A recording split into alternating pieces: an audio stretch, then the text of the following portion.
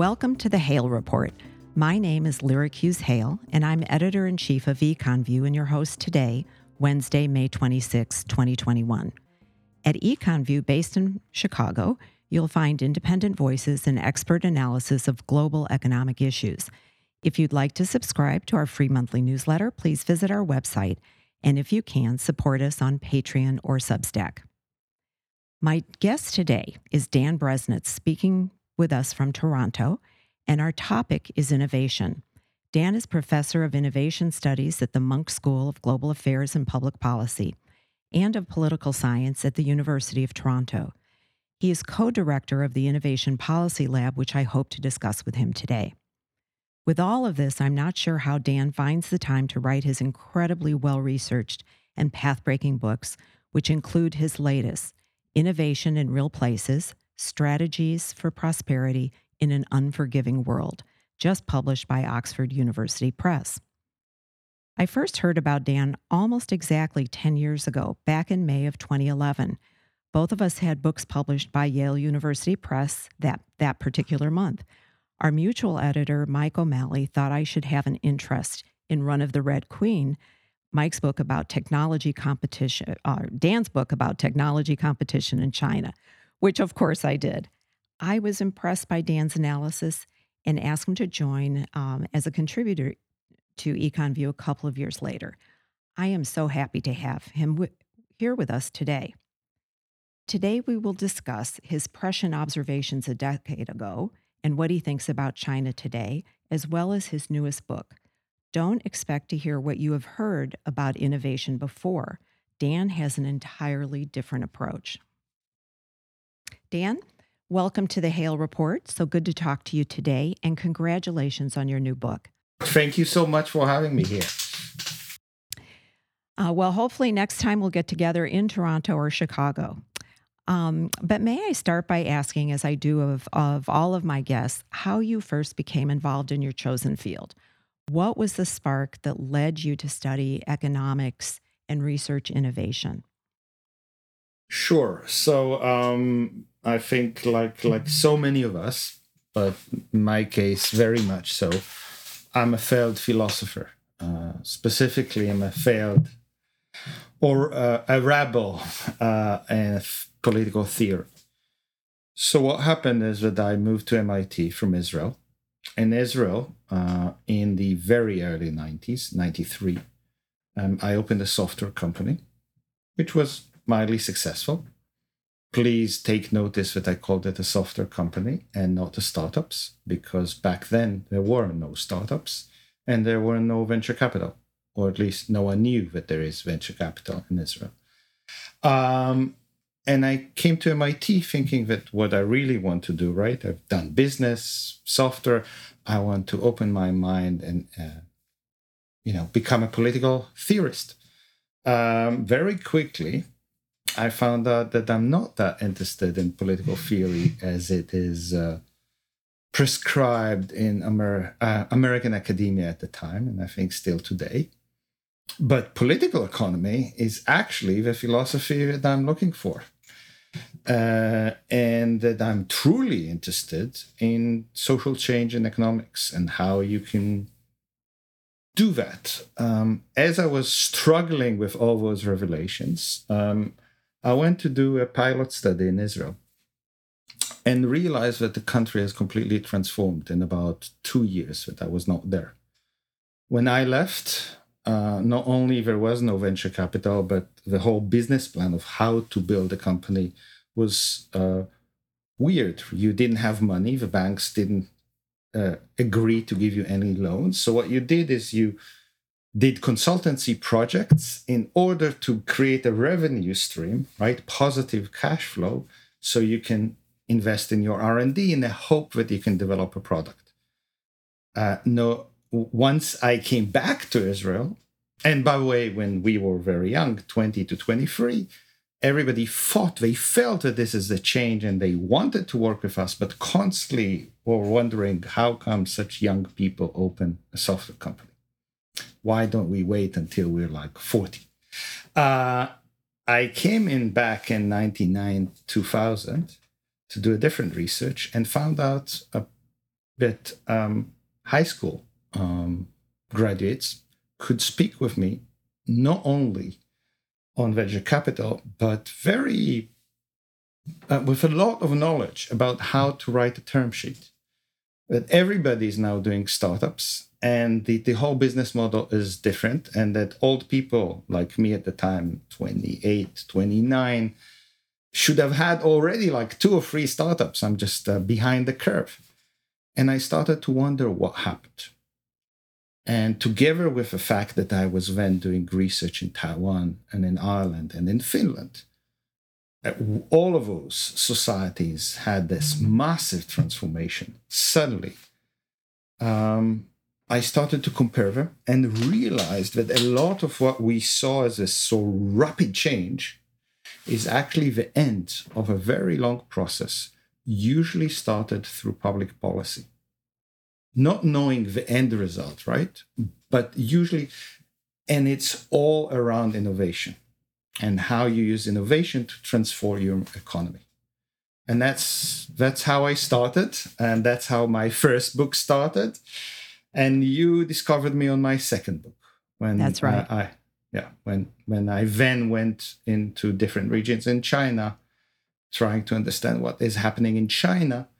And I will also add that all of this happened, right, not just domestically, but the globe and the global production system changed in that time. And if you don't understand both of them at the same time, you have a problem understanding innovation, economic growth, and prosperity.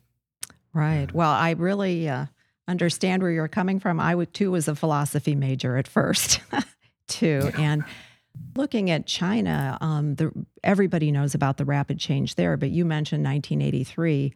1983, I was visiting Apple's international department, and they didn't even have furniture. We sat on boxes. So think about the unbelievable pace of change, not just in China, but as you mentioned, you have to really pair that with global change and innovation. We don't appreciate how far we've come, I think. One point that you make in your book that I think is crucial is that innovation is often confused with invention. What are the differences? Is innovation about more than technology? Yes. So, and that's a very, very dangerous myth. And it's a dangerous myth that has cost the US, many other countries, but we are in the US, or at least North America, has cost the US a lot of money, but more importantly, jobs and wasted lives. So invention is coming up with a new idea, okay? I invent the internal combustion engine. I invent a vaccine for COVID. It's lovely. I mean, it's really important. Innovation is everything that happens after, is putting that idea into effect in society or in the market, if you will. So, first of all, figuring out how to produce it, then how to produce it better, then how to service it, then how to market it. All of those processes from the first idea into after-sale services and marketing and the constant improvement of them are innovation. It's when the rubber, hit the road, not just when I'm in a lab and I came up with a new invention. And I think the situation that we have now with COVID-19 shows that exactly. It is not enough to invent the vaccine. It's even not enough to come with a few million units of said vaccines. We need to innovate all the way through in the production of those multiple kinds of vaccines so they can reach every human on Earth. And then we have to innovate again and again and again as we are facing new variants of that vaccine. And again, we have to innovate all across so all humans on Earth can have access to the vaccines, or else COVID will keep you in Chicago and me in Toronto for the foreseeable future. Exactly. In the medical field, this is, there's a whole field of translational medicine. It's not just about inventing the particular new medicine. It's about translating those inventions into something that is a business, that is usable. So, yeah. It's a business, it's usable. And as a matter of fact, if you are interested in economic growth, and the impact of society, most of the welfare impact happened because of what we might call incremental innovation or improvement. But you and I now talk over the internet on a sophisticated software, which I think is Israeli, Right. because there have been hundreds of millions of engineering powers devoted to making the CPU faster, making data telecommunication faster and more reliable, making software algorithm more reliable. So a program like what we're using now that 20 years ago would, or 30 years ago would seems like science fiction because there wasn't enough computing power to have more than 3 of those kinds of conversation on Earth, is now something we do, every few minutes, few billions people in the world. And that's the impact of innovation. Well, that sounds like hard work, and it's not sexy. You use the phrase, which I love, fetishism. I can't even say it correctly. Have we been duped by the media into worshiping technology and not all of these other things that go into creating true innovation? It's not just the media, because we have also been duped, and now I'm talking about the United States, okay? It's not the world. And Canada. And Canada, well, Canada is failing. You won't include. No, Canada is failing. So Canada would love to become Silicon Valley. It just fails. But we have been duped by the very particular success of Silicon Valley. And Silicon Valley is a model. Boston is the same, and New York. And that is the stories about a group of 3, usually male, young, in their garage, getting money from venture capital and moving from being Harvard fallouts to the world's richest person in 10 years, which does happen, and it's right. important. It does. Mm-hmm. Yeah, it's very rare, but it does happen. And we sort of assume that that's the innovation and the only innovation, not just one kind of innovation that we should follow. What we have done is, and that's not the media, that's actually our politicians, our financiers, our venture capitalists, followed a very specific model of innovation, which focus only on the very high end of just after invention, business models that look for financial exit as big and as quick as possible, meaning also what kind of technology we develop. And all the rest of the innovation, we sort of said, that's not that important. Let's Taiwan, China, Korea, Germany, Finland, let them do that. We shouldn't care. So, as you describe the Silicon Valley model of innovation and economic growth, what is it about that has created such local economic inequality? Is there something inherent in that model that creates what San Francisco area has become today, which is the richest place on earth, I think on a square mile basis, compared to the incredible abject poverty that you also see there on the ground? How do those things come to be? Right. And I would say that this is exactly what happened. Most people, I don't think, are aware, but this is exactly what happened in Tel Aviv in Israel.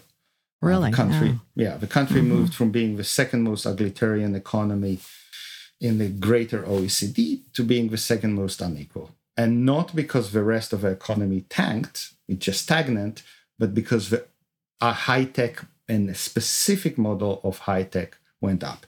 So let's talk about it. The real issue is that if in the past, let's call it before the globalization as we know it, which is a fragmentation of production. So if you now want to make a laptop or a computer or iPhone or whatever, you do it in different stages around the world. In the past, and that's why Silicon Valley is called Silicon Valley and not Software Valley, where you had invention in ICT, was also a places where you then started to produce the first products, employing a very large number of people with very good jobs. Just read the history of HP, read the history of Apple, all those companies. What happened in globalization is all of those activities, if you focus, and that's what happened to Silicon Valley, you focus just on the high end, just on the R&D engineering, and then you offshore everything. Two things happen. A, and that's part of the reason it has been done, your profit margin, if you do it well, are amazing. Because as a matter of fact, you have massive returns on assets, partly because you have no assets, right? If you don't have any capital and equipment on your financial sheets because you offshored everything, the return on assets are quite good. But the other thing that then happened is who do you employ? And you employ only the R&D engineers, sort of a nerd elites, if you will, of Stanford and Berkeley, if we look at Silicon Valley. And, celebrity chefs, if they like them. Lawyers and few financiers. Now dial this up when venture capital also became hyper sensitive to those financial exits.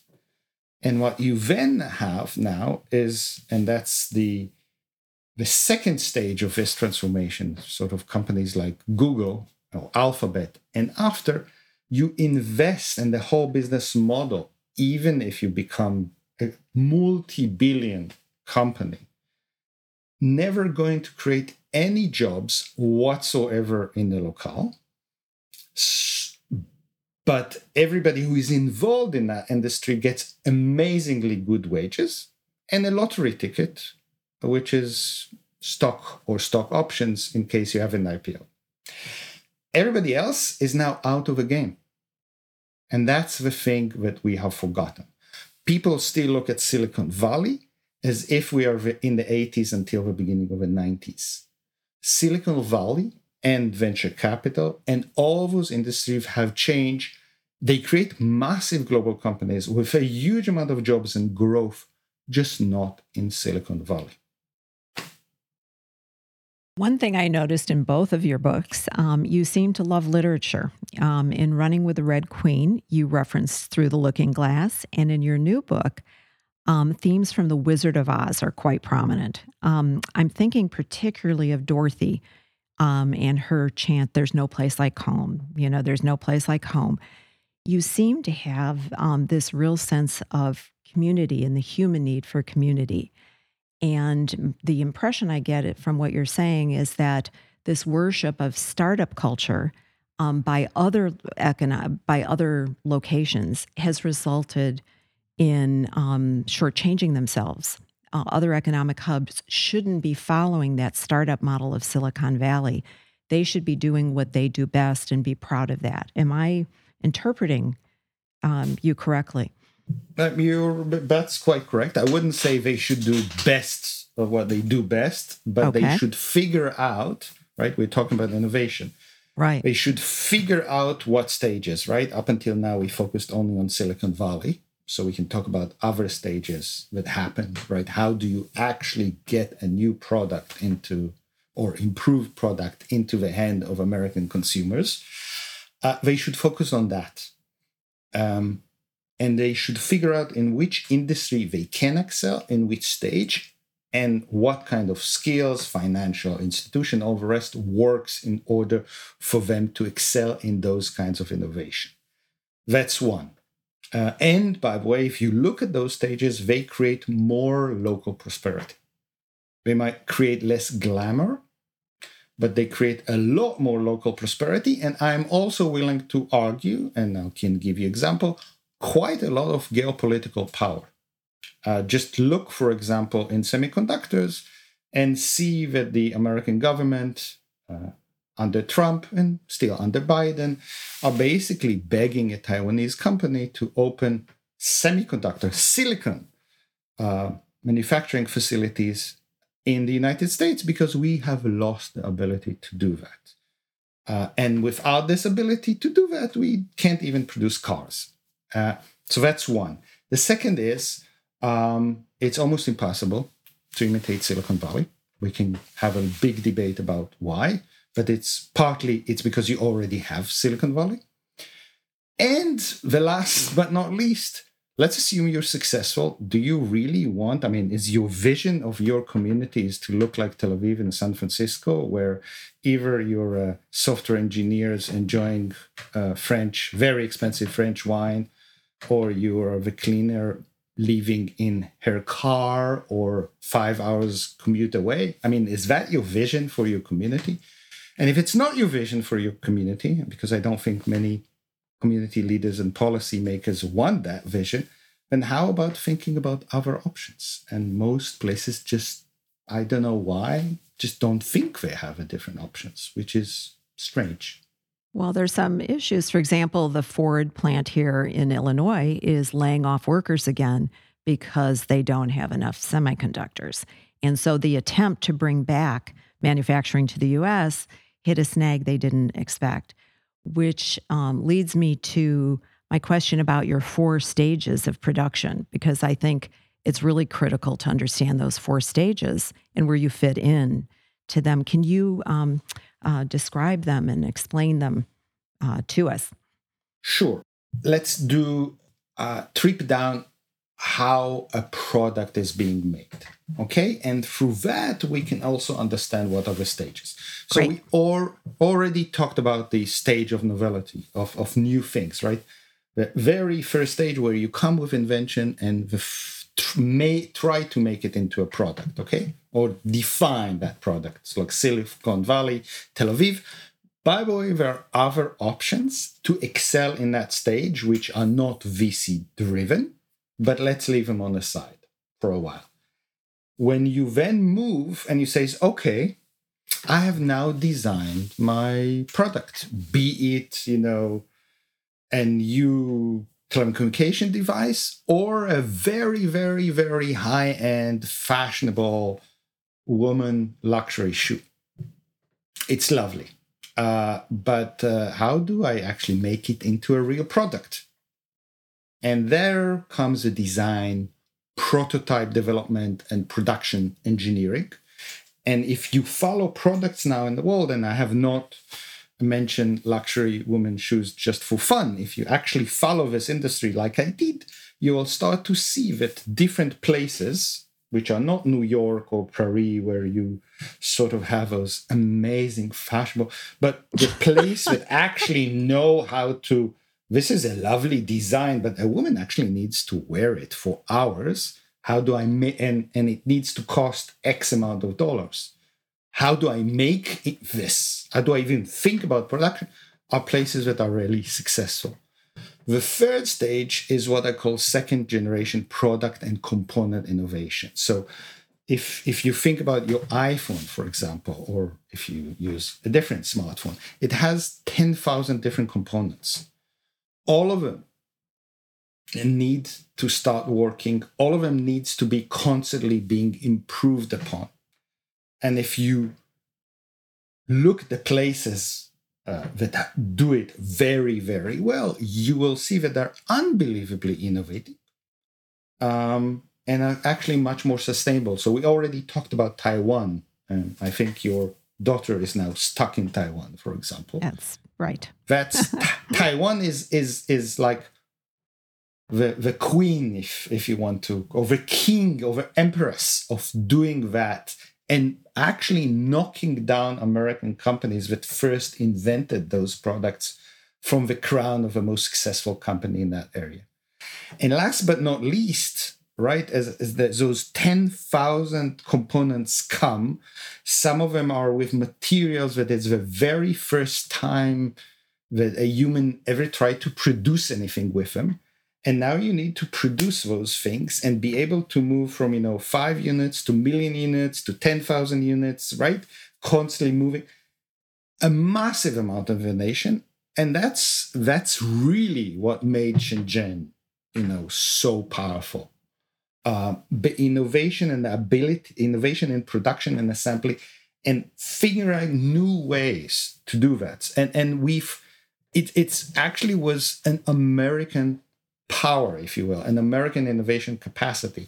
We even called a whole era based on innovation in production. It used to be called Fordism and Fordist, right? Speaking about your car manufacturer.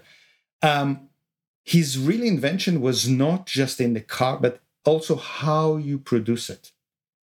And the Taiwanese, and when this was taken away from them by the Chinese, now master those kinds of innovation. And now you can look at every product that you have in your house, and you can see how it is now produced and serviced in very distinct stages as it moves around the globe. Every place that excels in one of those stages is highly innovating, even if we don't recognize it, until in the end you get a product that you and I can buy. And those are those 4 stages: novelty, design, prototype development, second generation product and component innovation, and production and assembly. And that's why, because this has become globally divergent, it's very difficult for supply chains to be replicated in other places. So how do you look at the political aspect of that now? Should we be so reliant on other countries, for example, as part of this production nexus? So now you ask me a question which is both political. I'm putting my other hat, right? And that is the hat of resiliency and politics. So it's a question that is on both sides of security, as a security as a business and a security as a nation. And I think COVID, again, taught us 2 lessons. Security is much more comprehensive than what we think about. And it's really lovely to be the place that invented N95 masks. But if you no longer know or being able to produce them en masse when you need them, or ventilators, you have a problem when you have a pandemic. And it's actually not very easy to reshore, if you will, those production. And even harder to, once you reshored it with injection of money, to keep that in, because you fight against the whole system of procurement. So here is what, if I was a CEO of a big company now seeing, we have a pandemic, we have massive geopolitical problem on the horizon. I mean, they're already here, but we try to avoid them. An earthquake on the ocean near Japan have demonstrated what natural disasters can do. To supply chains, particularly. To supply chains. And we have climate change, so we should just assume more of them. And I would say, okay, what I don't like is not just that it's not all in the United States, because I don't think it's feasible that everything will move back to the United States. What I'm really worried about is that we are too much of those activities happen in a very tiny region of the world. So we actually no longer have global production chain. We have bottlenecks around the greater China area, period. The attack surface is very concentrated. Yes. Yeah. And that's a vulnerability. It's almost like if you remember the financial crisis that we had in 2008, everybody thought it's diffused. No, it's not diffused. It came back in the other door because it's a system. What I would work on is figuring out how to diversify those global production network, how to make sure that more of them, so to make them more regional. So if I was now the president of the United States, I would not necessarily want or think it's feasible to kick out China or to move everything to the United States.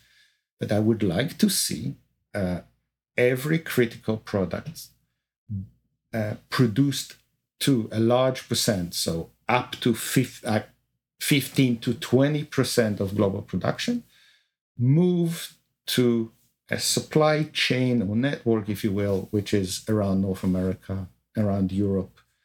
Because even if China and US keep on being good friends somehow in the future, it's enough that one big earthquake happened in southern China and we no longer have things that are necessary for us to survive.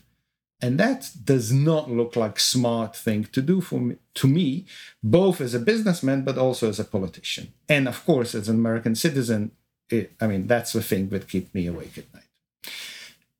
From a national point of view. From a national point of view. And added to that, because we are a very big country, the United States, and also Canada, if you will, North America, we can actually have multiple regions or cities that do innovation around different stages of production.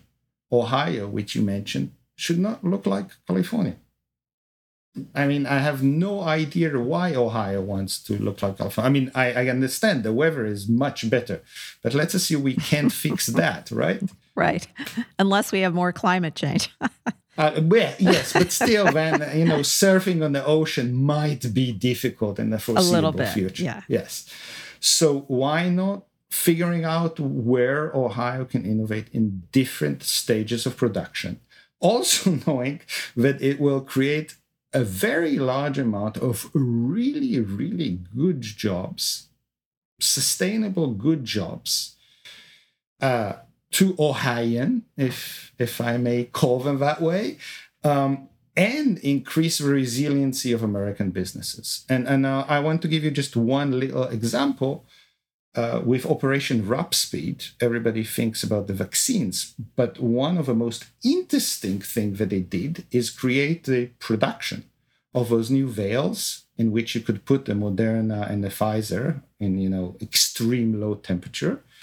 This was done by a company called CiO2. Anyone who knows chemistry should understand what this is.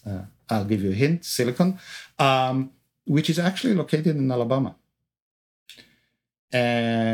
Completely transforming how you do medical vials, glass, producing a very large number of sustainable, good, high-end production and innovation jobs in rural Alabama. And, the freezers that were used were from a family company in Ohio. By the way, I was so fascinated by your history of Cleveland. I had no idea that at the turn of the last century, Cleveland was such an innovation hub and did exactly what you're talking about, too. They were very prosperous, just great economic history. But, Dan, if I make you mayor of Toronto or of Chicago, bringing this locally from the national point of view, what policies would you deploy?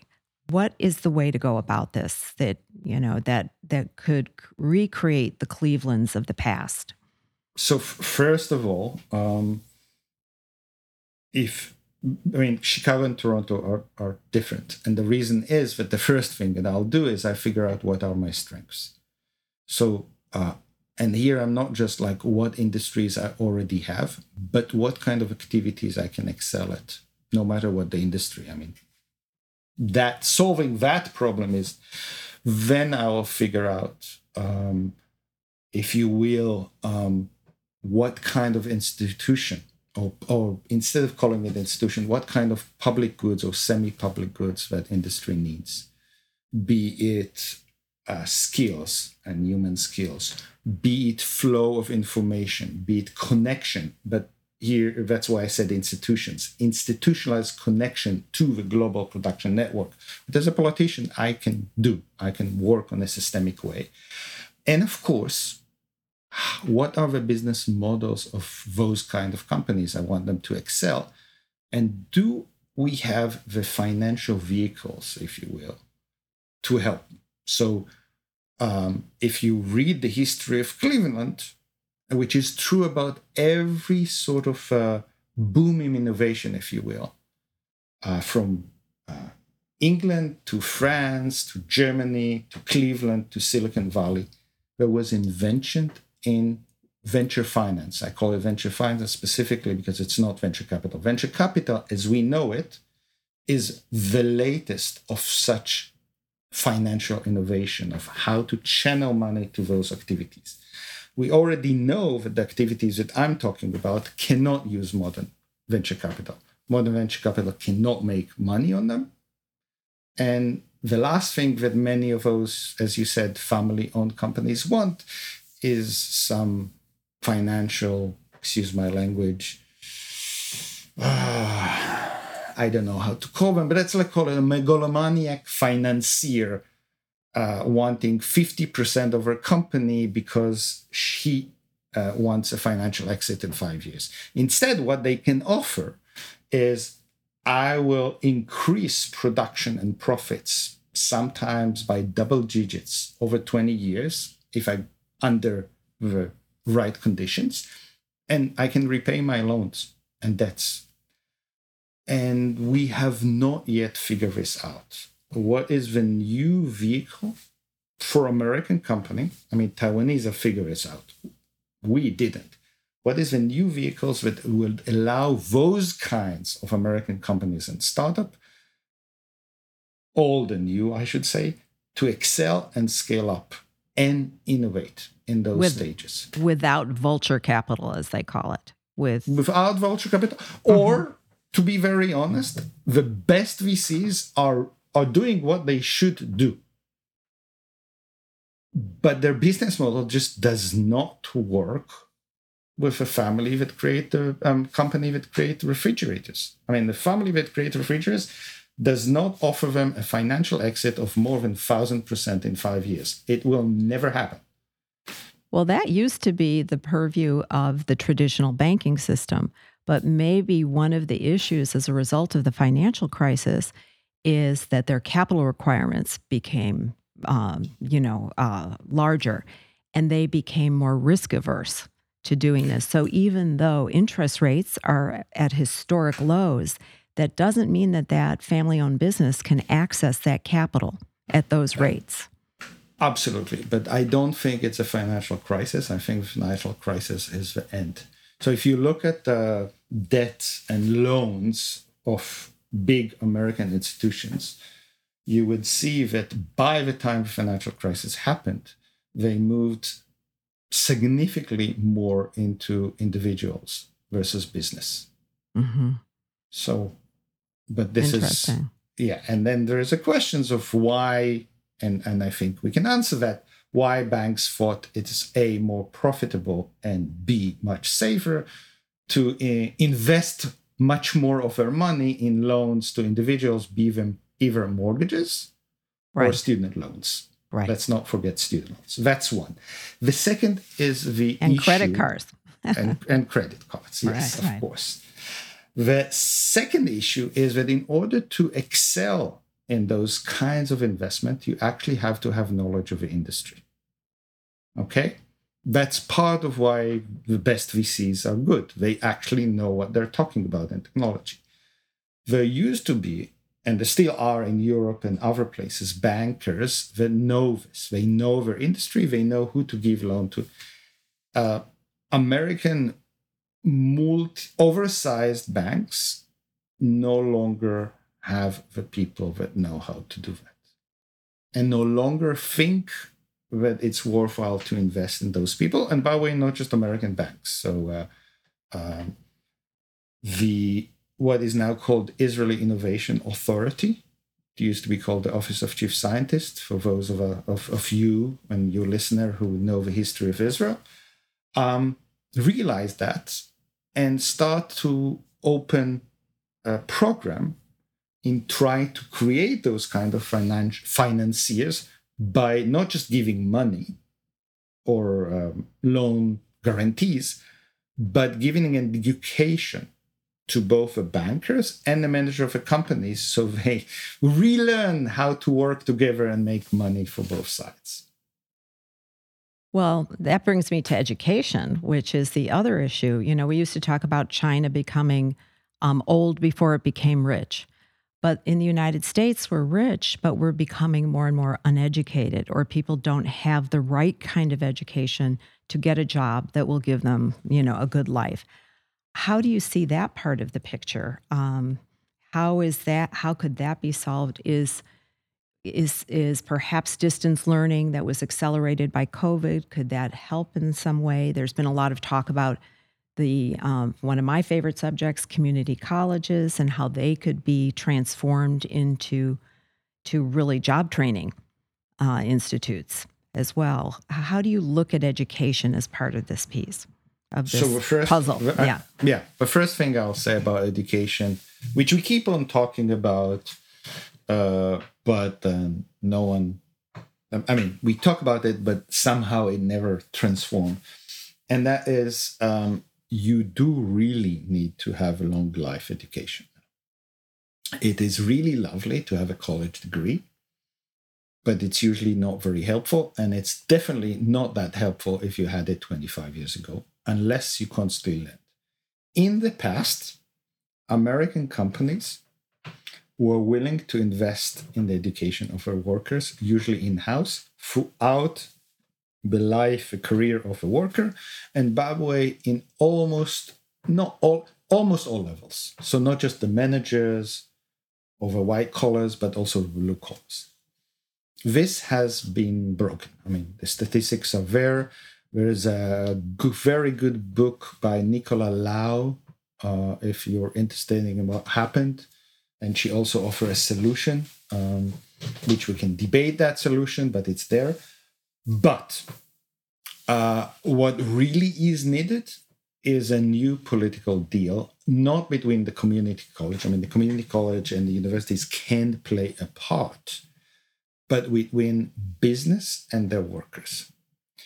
And as long as business they talk the talk, but don't really think that keeping the workers, all workers, constantly educated and upskilled, but instead put all that risk on the individuals, we are going to have a problem, and we're going to have increasing inequality because some individuals have the capacities to do that and take care of themselves, but some don't.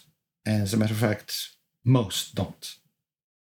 And now, jobs in the manufacturing sector have increased, but actually manufacturers, and I know here in Wisconsin and so forth, they can't find people to hire. They can't find people to hire, correct, partly because there are so many years in which you didn't hire. So those skills no longer exist because you haven't produced them.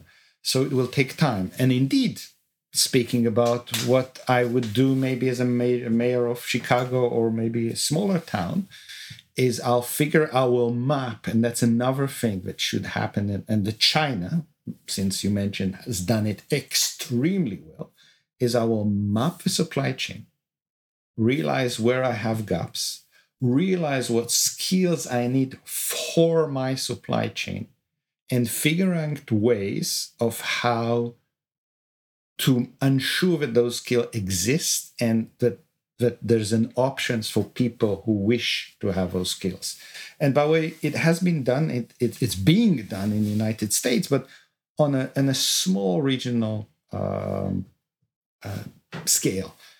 North Carolina, for example, has done it very, very well in biotechnology. And what is interesting in biotechnology in North Carolina is not necessarily the very high-end R&D, but the North Carolina leads in biotech production. And partly because we have created a system of creating the skills that you need in order to produce, and manufacture, if you will, biotech. Is adversity part of the picture, too?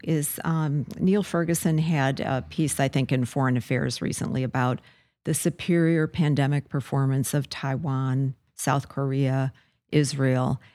And he ascribed that to a kind of general paranoia about survival that exists within their societies. But they are also very, very innovative. I didn't realize that Israel's innovation began with Charles de Gaulle's embargo on weapon sales back in, I think, 1967 or so, right? 67, just before the Six-Day War. Just before the war, yeah.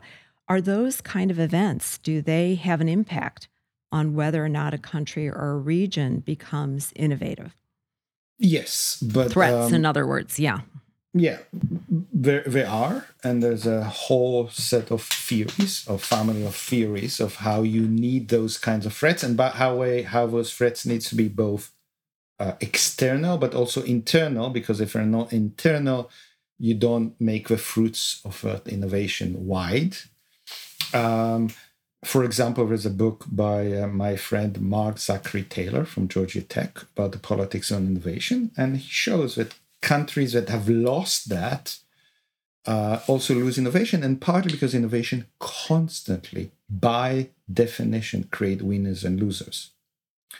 And when you don't have this paranoia, the political power of the losers can become so strong that it will start to, or the incumbent will stop innovation.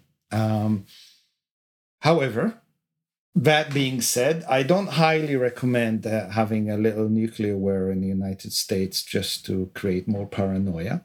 No, thank you. Yeah, exactly. I would also say, as somebody who lived in both Canada and the United States, that the United States is quite nicely paranoid on that stage. I don't think we need more paranoia. I don't know if you have looked at politics lately, but I don't really think we need more paranoia. What we need is leaders that actually have a strategy for innovation, growth, and preferably innovation growth that leads to sustained local prosperity, because otherwise what you have is a massive political backlash against innovation and anything else, because people says, you're taking my tax paying dollars. I have given you, we used to have a social contract in this country. I did my part. And now what you're telling me is that I have no chance in the American dream. And even worse, my kids will be worse off than me. Right. And that's the nightmare. Mm-hmm. That's a nightmare. And by the way, it's unfortunately true to too many Americans. So what we really need is some kind of leadership and economic plan on both sides that understand what is innovation, which is the only engine of growth. But what is innovation? It's not just Silicon Valley. What do we need in the United States, and how to put all those actors together to create local prosperity for the long term? If we don't do that, then politics will lead to a backlash against innovation, and I think you've already seen it. I mean, just look at just look at what people think about those vaccines, right? Which are saving life daily, and we should just expect more and more of that, unless we can figure out ways to show that innovation is actually the key to the future of economic prosperity for all Americans, not just graduates of Stanford. One of my key takeaways of your book is, is how local innovation is. All politics is local, and successful innovation. People assume that China's policy was a national policy, but actually it took place in southern China primarily and along the coasts. And a really good example of I think your concept is right now Xi Jinping has a pet project in Hubei province, and it's to create this city for innovation. And guess what? It's not working because it wasn't indigenous. There's no local motivation. It's Beijing telling them what to do. So it can't be mandated, even from heaven. It can't. There's another aspect, to it. So I just think that's a terrific, really insight in your book as to how, and that means that all of us need to get more involved too in our local governments. We can't expect just Washington or Beijing or Brussels to do these things, for us. We have a responsibility as well. We have a responsibility, and as a matter of fact, we shouldn't even assume that Brussels or Washington know how to do it for us, if you will.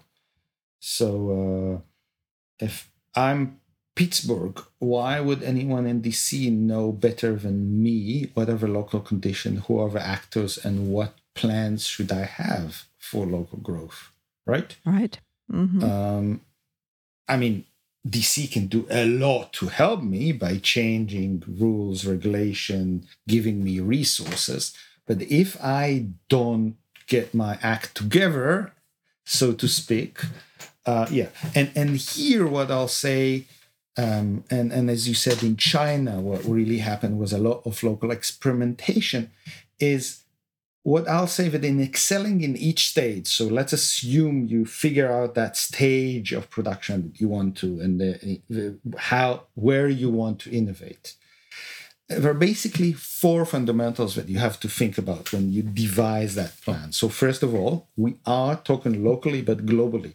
So you have to figure out the flows of local, global knowledge, demand, and inputs, where you fit, where you want to fit in the future, and how to situate yourself, institutionalize those flows. So you get the knowledge, you will, and the demand, and if you need inputs, but you're also the place that can send them. You need, as we already talk on the supply and the creation of public and semi-public goods, be there, R&D, to workers, to finance. You want to think about the local ecosystem that actually reinforced firm level benefits for your kind of innovation. So Silicon Valley is actually unbelievably good in that, but it does it for those startups. And then, because the world constantly changes, you need to think about the co-evolution of a previous three fundamentals and the role of public policy. So to give you an example, if you're Israel in 67 and you have 0 or 1 or 2 civilian technology company, your public policy is based on that and figuring out how to create those. You move, and you almost have no civilian R&D. You fast forward to 2010, when you have the largest number of startups on NASDAQ after the US, the highest in the world VC per capita. Must be. The highest in the world civilian R&D. Mm-hmm. The role of public policy is not the same. Right. So this ability to constantly, and that's by the way, since you mentioned Shenzhen, that's exactly what the city government of Shenzhen and what the provincial government of Guangdong have done amazingly well in China.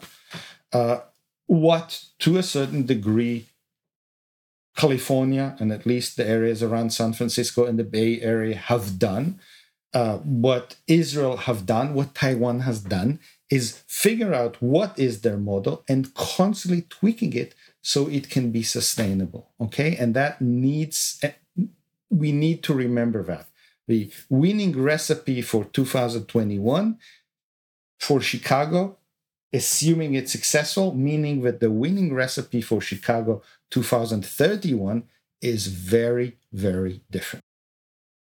You talk about also something you call structured uncertainty.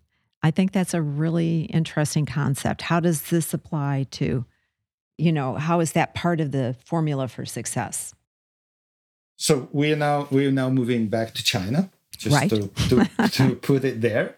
And my claim was that China and the institutional condition in China is structured uncertainty, which I think the Chinese government, as we speak, making sure that I'm correct, even when I started to suspect myself. Structured uncertainty. So usually you have institutions and rule of the games, right? If we're an economist and we are now talking, they create certainty. You know what is the right outcome. You know what is the right practice. You know how to reach things. What happens in China is they exist there, and you create them, both formal and informal, to lower uncertainty, right? So when you enter a room in a business, you know what you're supposed to do. In China, because of the way it is structured, because after all, it is still controlled very much controlled by a Chinese Communist Party, which is now also authoritarian and run by one person. That's not at all clear. What is legal and not legal to do? And what are the desired outcome?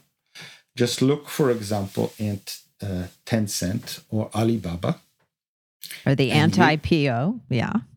And you would say that this guy has basically have done everything that you would want if you want, to success. And so yes, he said some things in a democracy nobody would care about, but he said a few things about the financial system, right? But just before the IPO, you could read The Economist, the Financial Times, Wall Street Journal, New York. They said that China is now the world leader in fintech, and we should all learn from China. On that moment, the leaders read those stories too, I think. Yes, the Chinese said, that's actually not what we want for China. Okay? And that's structured uncertainty. You really have no clue. And when you really have no clue, the successful entrepreneurs, and our friend Jack Ma was very successful until very recently, always needed to handle this, right? Very intricate dance. And one of the things you do is you don't invest massive amount of R&D in producing completely new products, which is the most uncertain thing, right? Innovation, by definition, is very risky and very uncertain. The more fundamental, the closer you are to novelty, the closer you are to very long-term R&D that you don't even know it. A, you don't know if it will succeed, and B, you don't know if the consumer will actually want your product or services in the end. You don't risk it. What you do is you focus, and that's what Chinese company has done, on more incremental, on production innovation, on things that will always increase your bottom line profits, and in the case of China, the jobs that you right, especially jobs. So is China still really, though, running with the Red Queen as it was 10 years ago? What about Huawei? And is China trying and landing on Mars and so forth? Has China reached another stage where it's trying to run ahead of the Red Queen now? It's not content. Yeah. It might, but let's talk about Huawei, for example. Part of the reason why Huawei, let's just also remember where Huawei has succeeded. Huawei has succeeded in what we called fifth generation mobile technology. We called it fifth generation for a reason. It's the fifth generation. They have not invented mobile technology. They have become unbelievably good in fifth generation mobile technology, based a lot. They've done a lot of R&D. They're amazing in that, but based a lot on the fact that they know how to produce stuff, especially hardware. And to be honest, there's just no American company, actually no North American companies that can even compete, because we have lost all of them. Okay? Where China can really lead the world, and where I think it will soon lead the world, is in the areas in which rubber hit the ground in China. So if you look about energy, for example, and you look at green technology and all the rest, China has every year add more to electricity grid than I think the whole grid of France, last time I checked, now maybe even more. Their ability to play with new green technologies is order of magnitude above us. And the company and the government is behind it. And since China is the world biggest green tech market, and where those innovations first are being used, I would suspect that in green technology, we will soon see, if we have not already seen, Chinese companies that are definitely leading the edge. Where it is not clear, and not because the Chinese can't do that. Let's remember that Zoom that we use, and before that WebEx, are all Chinese that came to the United States. But the institutional system of China, if I was an entrepreneur in China that wants to make a lot of money and not end up in jail, I would be very, very, very careful in introducing completely new products on anything that the state seems to think is political. So no media. I'll be very careful in anything to do with telecommunication. Definitely not finance. It seems now that the realtors also might not be loved if they got too much power. And that's still limits the ability and not the ability, sorry, the will of Chinese companies and the managers that don't really like the Chinese jail to invest in really leading the world.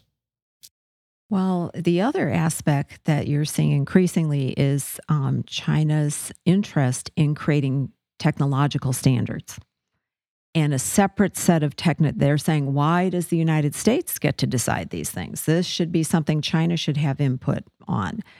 But right now, what could happen? Is this going to create some incredible inefficiencies? Are we going to have two internets, for example? China's building out Iran's internet, and it will be different than everything else. Is the world going to bifurcate, maybe because of political considerations, in a technical way? And how could that change the future of innovation?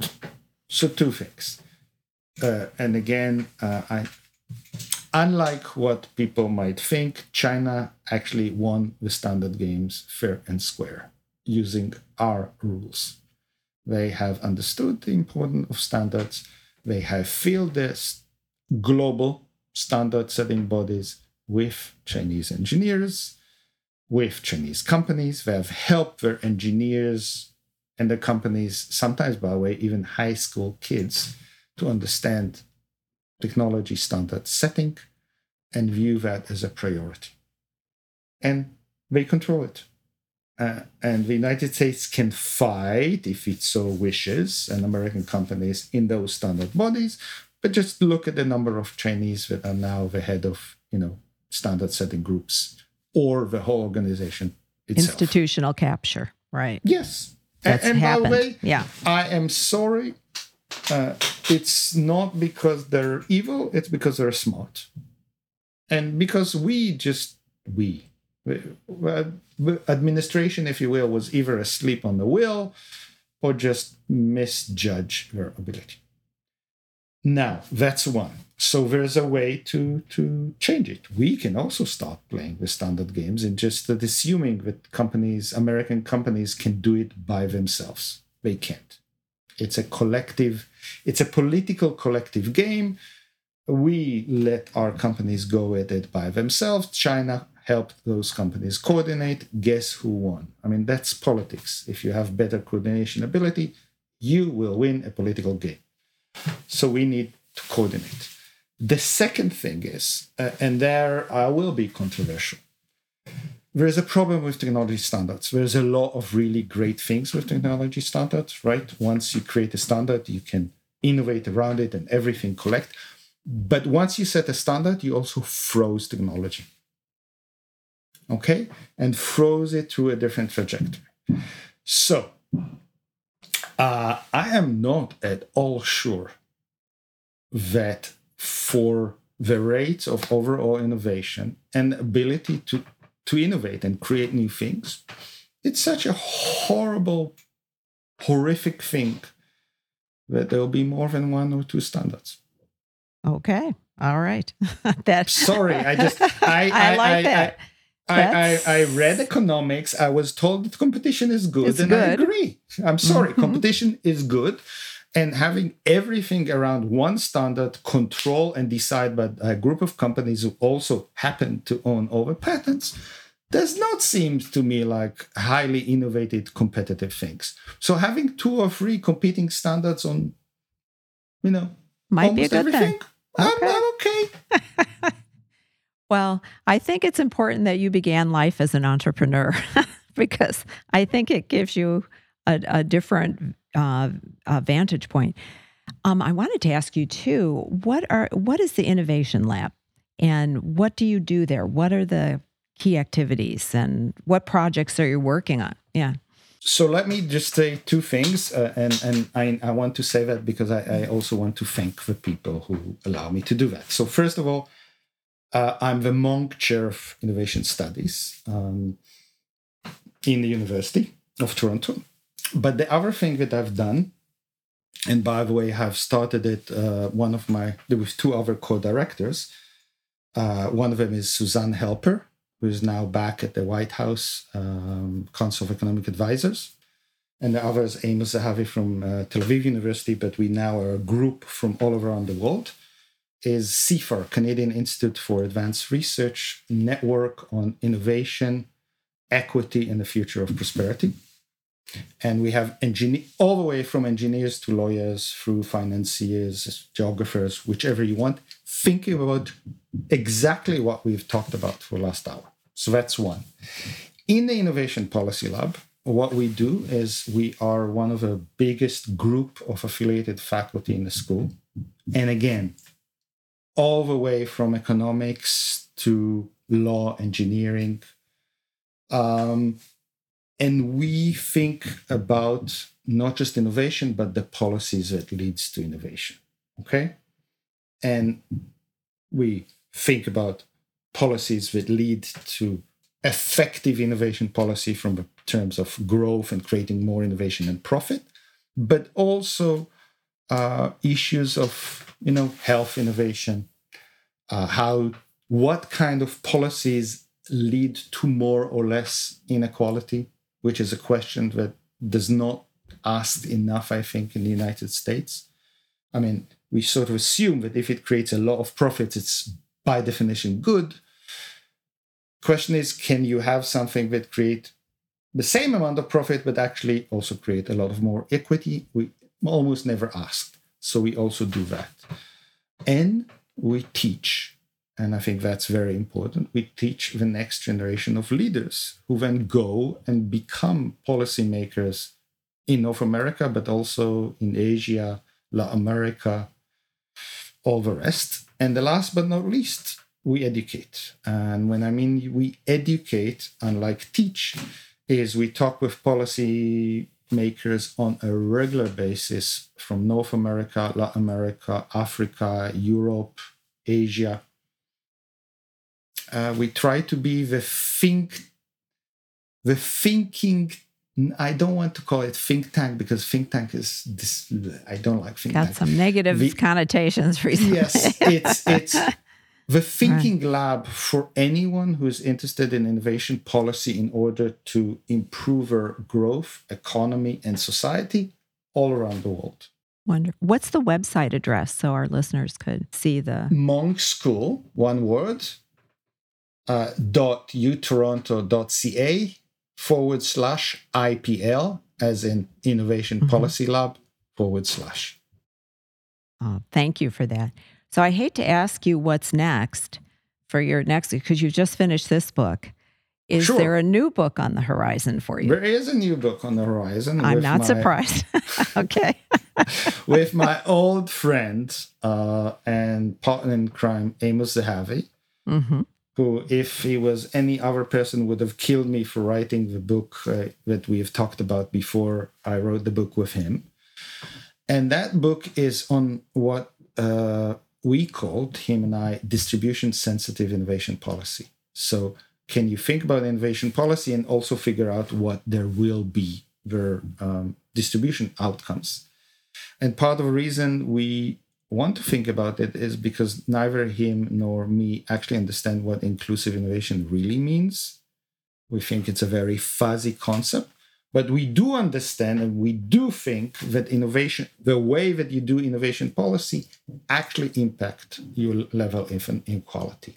And it's time that we create innovation policies that understand that and figuring out how you can achieve both economic growth and equity and prosperity. The key, if somebody want a taste, the key paper was published in Research Policy, and it's called DSIP, Distribution Sensitive Innovation Policy. And this is also, the work that I do with CFAR and the group with CFAR. So this, in my mind, this is a first book, and that's, if up until now I really wanted to figure out how to do innovation policy and growth and create more innovation and innovation in real places, I started to say, what does that mean for local leaders and supply tools for local leaders, how to ensure that their own community can grow. I'm now thinking that the next challenge for all of us is to how to create growth trajectories, which by definition mean innovation, and policies that create better society for as many people as possible.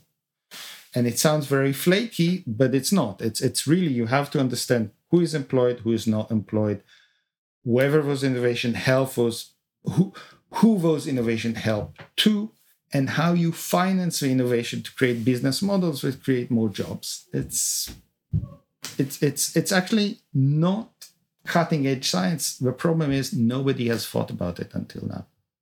Well, wonderful. Well, I'm looking forward to that. Innovation in Real Places, I think it's really an incredibly optimistic book. You write there's more than one path to prosperity. We all don't have to crowd into Silicon Valley or Austin or even Miami to achieve happiness. I think your definition of innovation is very broad, and what you just spoke about, and inclusive, or seeking to be inclusive as well. So I highly recommend it. I hope everybody listening reads the book. I think this has given you a little taste of really what some of the wisdom is that Dan has about this subject that he's devoted his life to. So we're looking forward to the next one and to further conversations. Thank you so much, Dan, for joining us today. Is there any last thing you'd like to tell us that should be on our horizon? Yes. So Thank you. Thing that I want everybody, local leaders, community leaders, the President of the United States, whoever, the governor of Ohio, when you design an innovation policy, I want you to ask yourself one question first. Why? What is my vision, right? Innovation policy is a tool. I want my city, region, community to look like X in 10 years. Now let's design the innovation policy that would lead you there. And the answer is, I want to be personally rich is unacceptable in my view. Right? Not greed. Right. Greed is nice. You should have greed. But why? When you tell me that you want to have innovation policy, I want to understand where you want your community to be 10 or 15 years from now. And now you and I can go back and reverse engineer the innovation policy that might lead you there. Copying what the consultants and the media tells you, it's lovely. It might get you reelected, but it will definitely not lead you anywhere because you are now going into the ocean with no map. Okay. Well, I hope they're listening to you. Again, thank you. Dan Breznitz is a professor at the University of Toronto, and his book, Innovation in Real Places, highly recommended by all of us at EconView. Thank you for joining us today, and thank you to the people behind the scenes, Dan at your place and mine, who make all of this possible, our managing editor, Ying Zhan, and our producer, Sam Fu. Please visit our website to sign up for alerts about our next podcast. Thank you so much. Thank you and goodbye. See you soon.